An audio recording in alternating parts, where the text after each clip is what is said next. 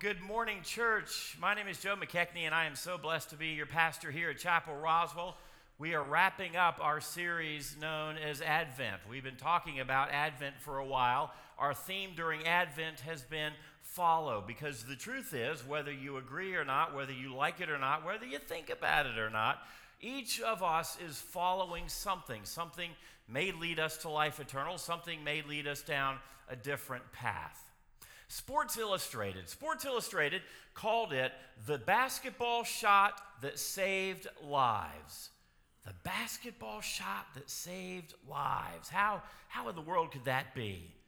Let me take you back to the year 2008. The basketball tournament that they were speaking of was the SEC basketball tournament. It was going on at the Georgia Dome, a Friday night game, a second round game between Mississippi State. They were taking on Alabama. The winner would stay alive for a spot in March Madness, the NCAA basketball championship tournament. Now, no one ever could have imagined that real lives, literally real lives, hung in the balance as this basketball game proceeded to the final whistle. Here's how things went down, okay? The Mississippi State Bulldogs, they were the heavy favorites. They were leading by 3 points with only a handful of seconds left to play. Alabama was bringing the ball up court. Mississippi State had a simple defensive tactic. All they wanted to do was foul Alabama. Okay, if you can foul Alabama, get them to the free throw line. They can only make 2 buckets. They can't hit a free throw or a three-point shot, and they're down by 3. So the Mississippi State players tried in vain to foul all of the Alabama players, knowing that 2 free throws, they weren't going to be enough for the Crimson Tide to stage a comeback. But the fouls were never called. The Mississippi State coach was furious. Usually you don't like when a referee calls a foul against your team. He was the opposite. He was incredulous. How come you're not calling us? How come you're not calling the fouls that we're committing on Alabama? Now, by that point, Alabama fans were resigned really to the fact that they were going to lose this nail-biter of a game. They started to stream out of the entrances or the exits, and they were going to head out onto the streets in front of the Georgia Dome. It's interesting, though, because something miraculous happened. With 2 seconds left, Alabama had the ball, the inbounds pass. They're down by 3. There was a lucky pass that was made to a guy who was momentarily wide open. Okay, he took the ball, Mikhail Riley. He caught the pass easily. The Bulldogs defender swatted at him. That was an obvious foul that inexplicably wasn't called by the referee. Riley turned while falling to his left. He released a 3-point shot the split second before the buzzer went off. The shot hit the rim and it bounced straight up into the air. It bounced back down off the backboard, then incredibly around the hoop, and then finally drained through. That 3-point shot forced overtime. Fans who had been heading toward the exits all of a sudden realized, wait a second, the basketball game's still going on. Let's turn around. Let's go back to our seats. And so that's what they did. So now the Georgia Dome was packed again with people wanting to see Mississippi State and Alabama playing basketball. And that's, my friends, when things turned nasty. Not inside, mind you, but rather outside. You see, 8 minutes later, only 2 minutes into the overtime period, 8 minutes after the game ended, 2 minutes into the overtime period, the roof of the Georgia Dome started to shake violently. It sounded like a freight train was right on top of it, bearing down on the stadium. The first instinct of many of the fans was that this was some sort of terrorist act. But the culprit was none other than Mother Nature.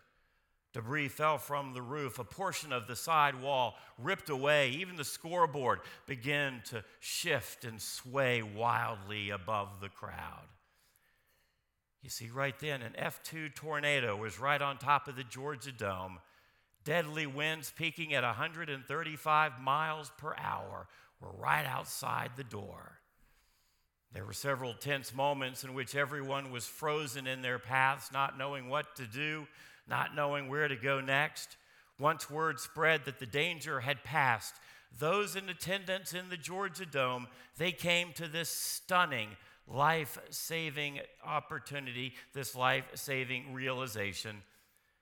Had Mikhail Riley's shot not fallen, thousands of the fans would be streaming out into the streets right in front of the Georgia Dome, right in that tornado's path, instead of safely secure being inside the arena. Thank goodness the referees overlooked those two obvious fouls and allowed play to continue. Thank goodness that the Mississippi defense overlooked an open Alabama player. Thank goodness that the Crimson Tide forward made an unbelievable shot. Thank goodness the game went into overtime. Meteorologists claim that there could have been, quote, catastrophic loss of life had the game ended in regulation. It didn't end up the way folks thought that it would. Instead, friends, something life-saving took place. That's the good news of the gospel. That's the Christmas story that we read about this morning. That lives have been spared, eternities have been transformed, lives have been changed. Something life-changing, life-saving, taking place through the birth of a tiny baby.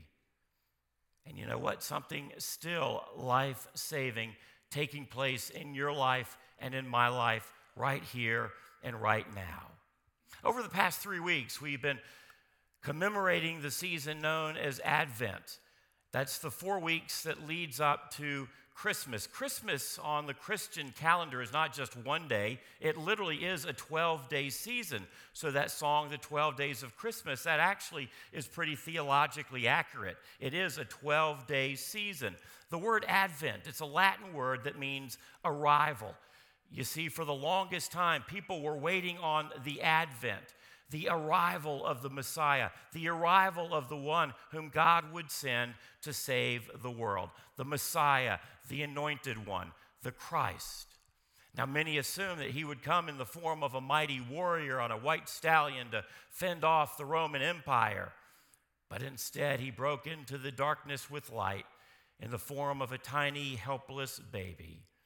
It's by the word Advent that we get the word adventure, because the adventure is this journey that we're on as God continually woos us and calls us to follow him to where he wants us to go. God was ushering in the perfect time for his perfect plan, for his perfect son, for the perfect sacrifice for a hurting world. Now, 3 Sundays ago, we lit our first of our Advent candles. We have 4 candles up here, and then we have what we call the Christ candle. That's the big candle in the middle. And let's see, I lost my little lighter. I think it's over here. Each of the candles on the Advent wreath represents something. 4 weeks ago, we lit the candle. That candle represents hope. How is God bringing about hope to your life? The second candle we lit represents peace. How is it that God is calling you to live out peace in your life and peace in our time? The third candle is a candle of joy. We lit this last week. Remember the song, Joy to the World. We speak of the joy that we experience because of the tiny baby being born, because of God's love for you and for me. And then finally, we light the candle of love to show us the amazing love that God has for you and for me. And then on Christmas Eve or Christmas Day, in this case, Christmas Eve seems like a logical time to light the Christ candle.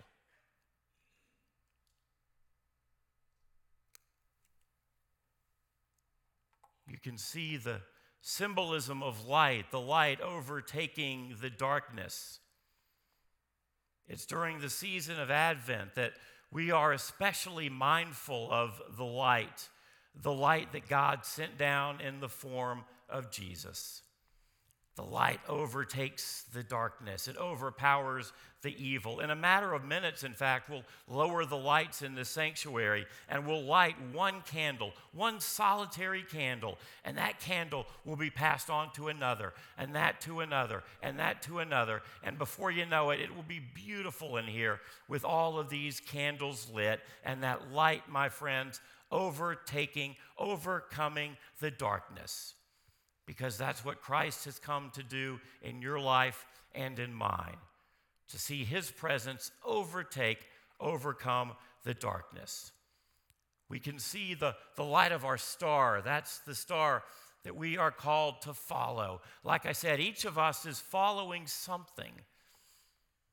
In your life, when you wake up every morning, you get dressed and your feet hit the floor and you say, okay, today I am going to do blank. How do you decide what you're going to do? How is your agenda set? Who are you going to follow? What are you going to follow? I pray that we're going to follow Christ. We're going to follow the direction that leads to life eternal. Because the truth is, we have a choice when it comes to that choice of direction.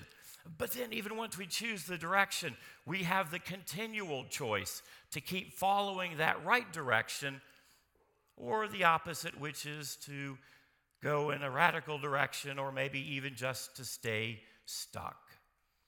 You see, friends, through the birth of Jesus, God went to great lengths to demonstrate the love that he has for us, to restore a relationship, to bring about his presence in a way that met the world at the point of its deepest need and hurt.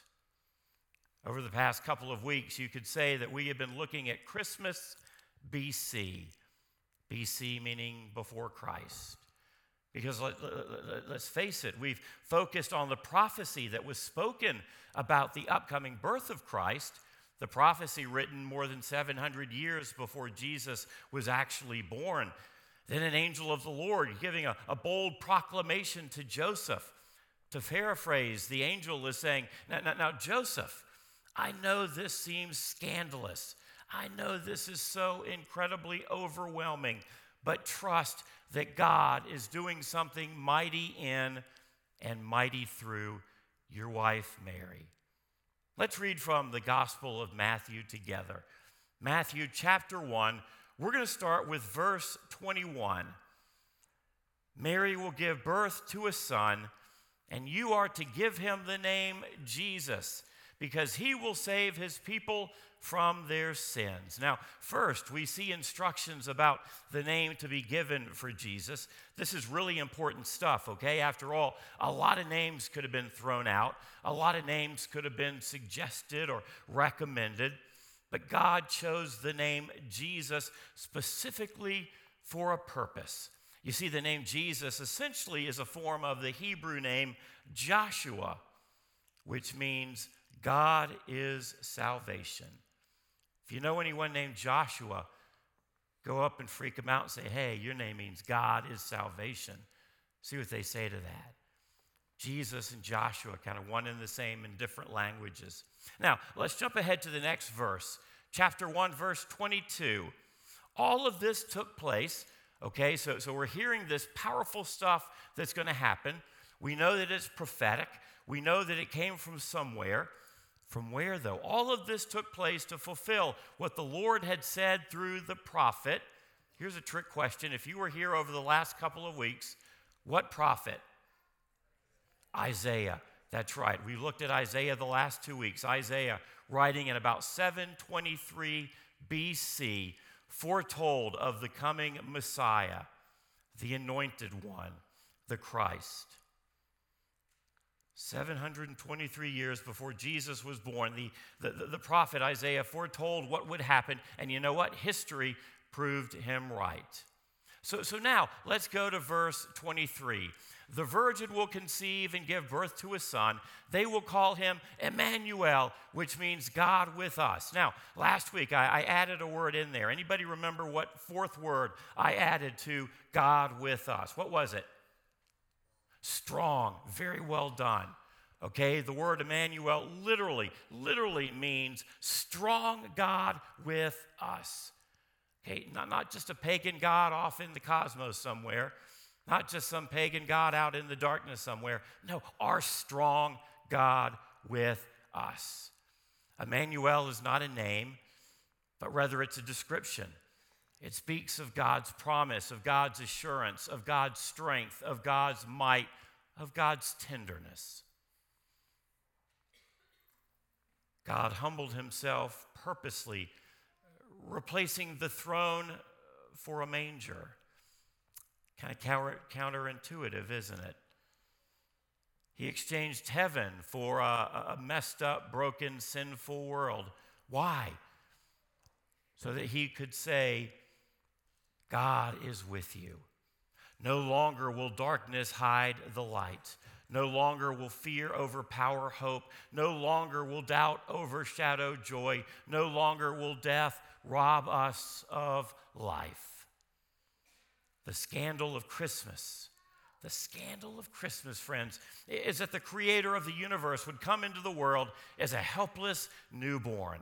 On a starry night in Bethlehem over 2,000 years ago, God with skin invaded the darkness to offer us his gift of eternal life.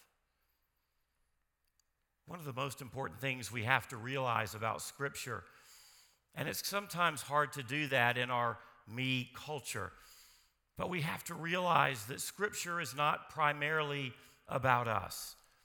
Rather, it's about God, who created this perfect world that humanity corrupted. Scripture is about a God who chose to send his Son, his only Son, into that world to rescue us, to redeem us, to pay for at cost, to rescue, to save the ones he created. In the midst of darkness and overwhelming sadness, our Redeemer came in the form of a child to provide new life. Let me introduce you to a couple of friends of mine. They both have the same name. They're both named Harry the goldfish. They're smart little fellas. You know why that is, don't you? Fish are really smart because they travel in schools. But let's try that again. Fish are really smart because they travel in schools. Okay, we're not going to go for a third time. Okay. Now, Harry and his buddy Harry, they live in a fishbowl in water, on a nightstand. Every so often, the water has to be added, and the fishbowl has to be kind of emptied out of some debris. And every once in a while, the water has to be changed. On a fairly regular basis, Harry and his friend Harry has to be fed from above. Imagine, if you will, that Harry the fish could talk. What would you think the first words out of Harry's mouth would be if he could talk? Maybe he would say something like this: you know what? A caretaker is entirely unnecessary for me. I can get by on my own. If I had heard that from Harry's the fish, I would think that's not completely true. You're totally dependent upon the one out here. He's the one who feeds you, who replaces your water, who makes sure that you're safe and secure. The caretaker sets up and maintains a suitable environment for which you live. The caretaker protects Harry and Harry from all kinds of problems that fish don't even know exist. The fish has no idea what's beyond the bowl, but the Creator does, and we protect Harry and Harry from that. He doesn't realize that everything is totally dependent on the care of this caretaker, on the goodwill of the owner. And I share this because very often, many of us have this fishbowl mentality, that we look at our lives as if everything we need is right there. We're ingenious, and so we're smart, and we make things happen. We're hard workers, and we're good folks, and so things naturally fall into our laps. But the truth is, how often do we go through life not realizing the fact that we truly do depend on God? We truly do depend on someone and someone bigger than ourselves. So how does God demonstrate that to people who don't quite get it? How in the world can we show Harry and Harry that they aren't alone, that there's someone whom God has sent to take care of them, to provide for them? How do we do that in our messed up, broken, hurting world? How did God show us the way? Remember, Jesus didn't come just to show us the way. The scripture says, I am the way. I've got an idea. Bear with me for a second.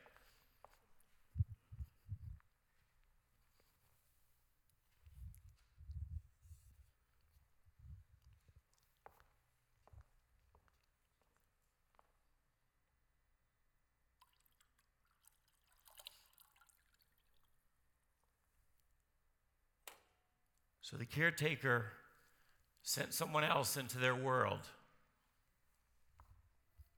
In our case, God sent Jesus, the word Emmanuel, God with us. God became one of us. Jesus, fully human yet fully divine. Why? Sure, to lead by example. Sure, to show us the way. Sure, to teach and to preach and to heal. But ultimately, Jesus was born into this hurting world so that he would die.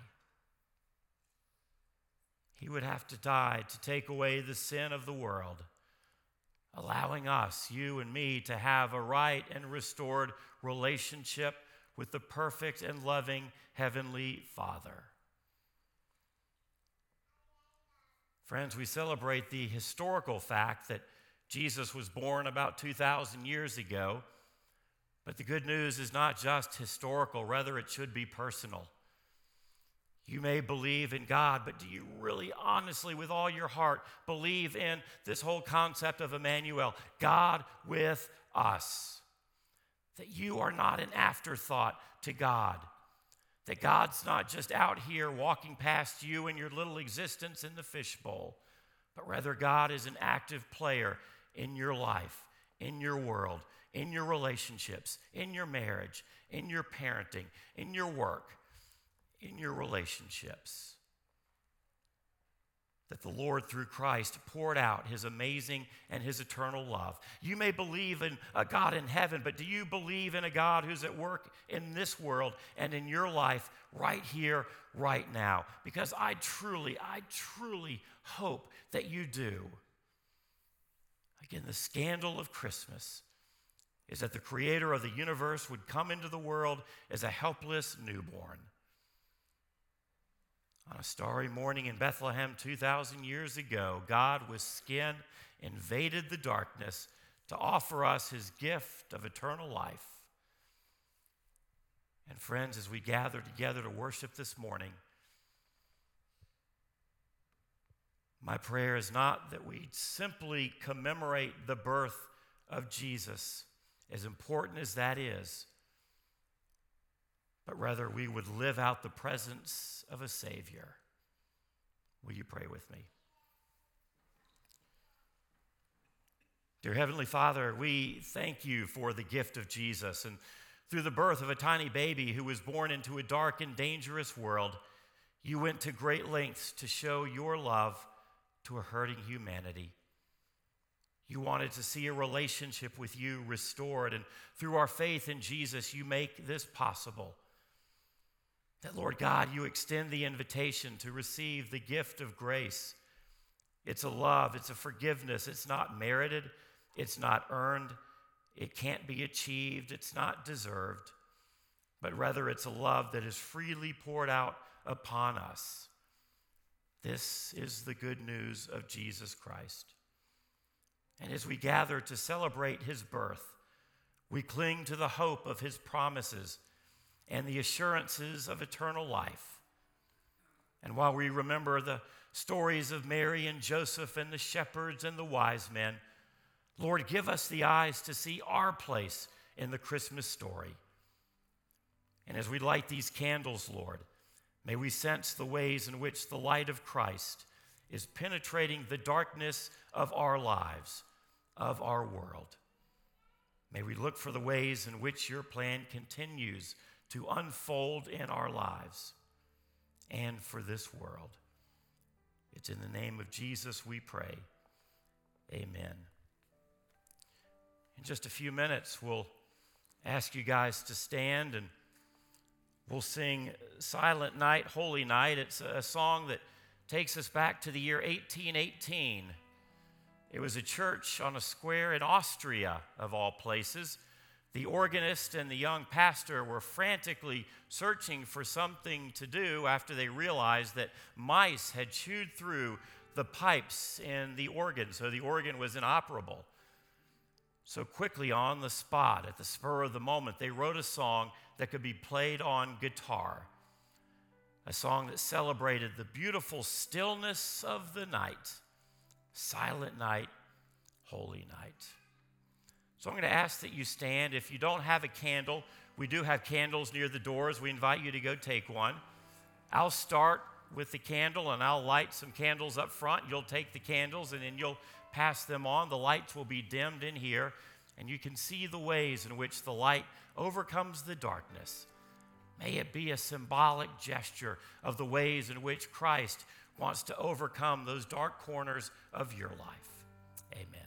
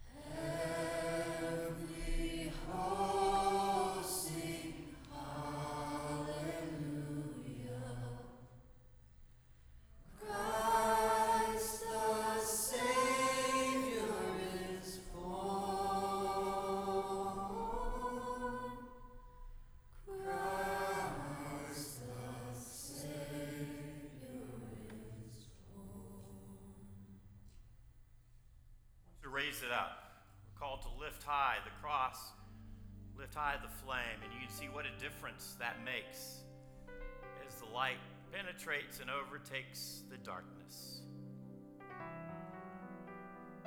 Pray that as we leave this place this morning, you'll carry forth that light of Christ. That no matter whom we encounter, they can see the light that burns brightly within us.